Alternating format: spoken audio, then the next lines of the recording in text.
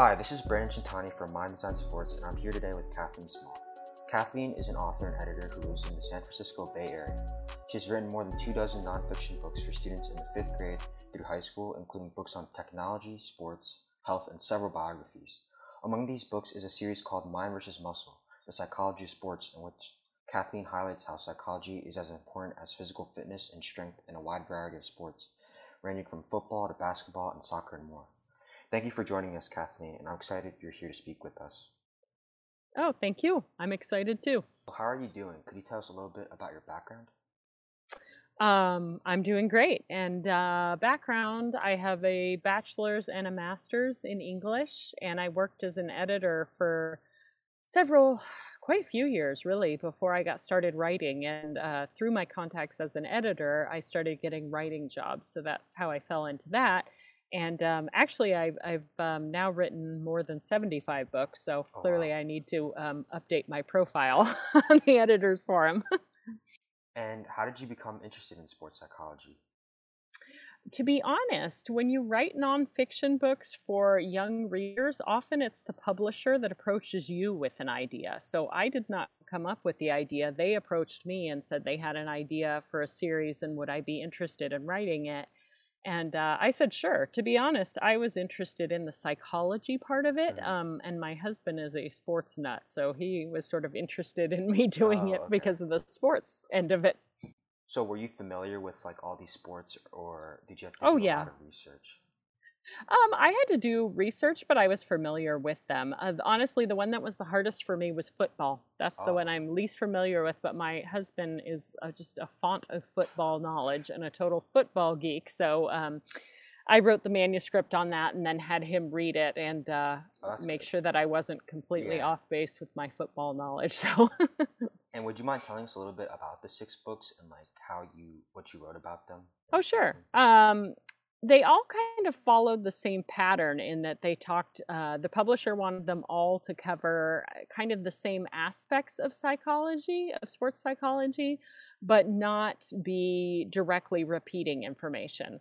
So they all talk about some of the same techniques like Mhm. visualization and that kind of thing, but put it in context of the different sports. So there's baseball, basketball, football, hockey, lacrosse, and soccer, I Mhm. believe is what we ended up with. At one point, they had wanted wrestling, but I can't remember if they ever had me finish that one. Like, did you have in each book like certain chapters you talk about visualization, or how did the chapters go? They start out, refreshing my memory here, start out by talking about the psychology of the sport and what sports psychology is. And then they cover the basics of the sport, just because if somebody's reading it that really doesn't know much about the sport, they kind of need to have the basic idea. Mhm. A couple chapters talk about specific ways you can use sports psychology to improve your performance in the sport, both on a personal level and as a team sport. Cool. And for the younger audience, what is sports psychology specifically, and how is it important for athletes? Well, basically, it's kind of getting inside your own head and your own mental state to help yourself be a better athlete. Because, there are the elite athletes among us who are fantastic at what they do just naturally. Mhm. And, they have their own psychology that they use to help improve their game. Mhm. And then for the rest of us who maybe enjoy sports but aren't naturally like incredibly gifted, we're Yeah. not the Steph Currys of the world. Mhm. Um, we can all improve our game by using techniques of psychology that can be used in other areas too. Like, for example, visualization is one where you picture yourself doing something well. So, if it's basketball, you picture yourself over and over making the 3-point shot, and you improve your game by picturing that. And it really relates to anything you want to do. Like, if you're not a good public speaker, you can picture yourself public speaking, to improve doing that. It can apply to anything, but in particular, you can apply it to sports and help improve your game. And like focus is another one, improving your focus. That helps you for everything, right? It Mhm. helps Yeah. you with schoolwork, it helps you with a job. but in a sport, it's extremely helpful because a lot of times you're playing in front of a packed stadium or stands or bleachers or whatever, when we're not in the middle of a global pandemic. And it can be very distracting. Like the cheers of the crowd can be very uplifting and can up your game, but then sometimes you get booed, sometimes you get heckled, and that can be really distracting. So, And stressful. um, yes, very much. So Yeah. learning to focus is incredibly helpful and helps improve your game overall. Cool. And so these tactics like visualization and goal setting and focus, improving your focus, how young do you think like kids can start to understand that? Is it too complex? Is it only for like older athletes? I think anything can be brought down to any age. Like I think about, when my son was 5 and he started soccer. Um, did he understand meditation? No. And a lot of athletes find meditation useful, but goal setting could, like if he's frustrated because he hasn't scored a goal, maybe he sets a goal for himself to score before the end of the season. Or if he's having trouble dribbling the ball, maybe he uses visualization and we tell him, picture yourself dribbling the ball down the field Mm. and picture moving it between your 2 feet as you're running down the field. And I think anybody can understand that. You just need to put it in terms that are understandable for a young age. So I know you're very good at talking to younger age group, like 9 to 12 years old, and the grades like elementary grades. So did you like to focus on the younger age group? Do you think it was easier to talk about these tactics and these techniques? I actually write for older age groups as well. This book, this series of books, the publisher wanted it for that age group, so that's why I wrote it for that age group. At the same time, my oldest son falls into that age group, so I was always Oh, happy to take projects for that age group because it was pretty easy for me to know how to speak to them because I have a son that age and he has friends, and mhm. I'm around kids that age quite a lot. Yeah. Cool. So what do you think the biggest challenges are in for kids in sports versus like the older age group, like in college or like the major leagues? I think kids sometimes have a hard time with the frustration aspect of, when you're a kid, you dream big and you want to be the Steph Curry, Yeah. right? And then when you're not, it can be frustrating and discouraging.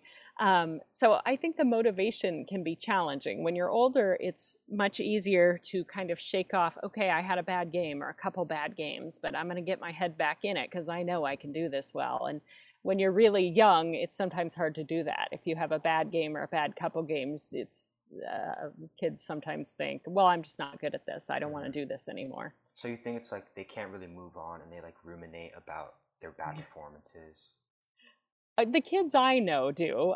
There may be exceptions to that rule, but the kids I know don't really have the patience sometimes to keep working at something when they get frustrated. And I think patience just comes with maturity. So. Yeah. And going back to like visualization, like how can that younger age group implement it and like how can it be beneficial to them? Well, I think a parent or coach's guidance is really helpful at that young age Hmm. because if you tell a 6-year-old to go visualize themselves making, a free throw or something like that, they're going to get distracted probably by Yeah. whatever, their Star Wars toys or, whatever they're into at the time. But you can walk kids through things, now close your eyes. Now think about you're on the court and you're standing at the free throw line and what do you see? And you can engage them. If you're just sort of lecturing to them, their mind's going to drift. They're going to start to imagine other things, whatever. But if you can engage them, like, what do you see right now? How does it feel on the court? And get them in on that visualization, you can kind of walk them through that.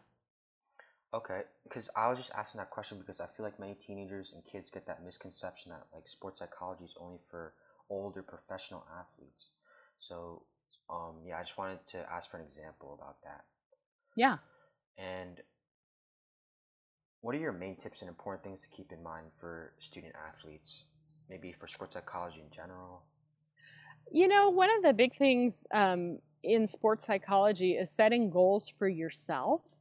So when you're on a team, there's always that star player who's fabulous, and maybe that's you, but maybe it's not. And if it's not you, it's so important to set goals to better yourself. You don't need to be better than that star athlete. You just need to improve on yourself. Mm-hmm. So if you, are playing hockey and you didn't score any goals, your goal for yourself is to get the puck in the net one time per game, or something like that.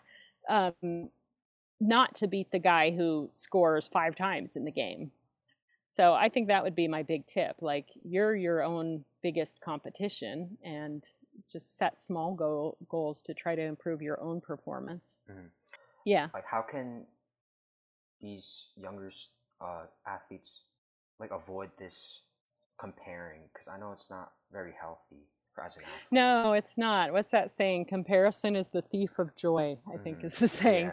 Yeah. And this is, again, where I think that coaches and parents and, mentors come into it, of reminding kids not to compare themselves to somebody else. And with my own children, when they do that, I tend to remind them of something they're very good at. Like, well, maybe you weren't the best on the soccer field, but, remember you got an A on your, I don't know, history project or whatever. I tend to remind them of something they did do well, so that they don't get into that spiral of self-doubt, like, I'm not good at anything and everybody's better at everything than me. And then just bring it back to, so how are we going to improve on the soccer field, or how are we going to improve on the basketball court? What's one thing you want to do better next game? And let's focus on that. Mm-hmm.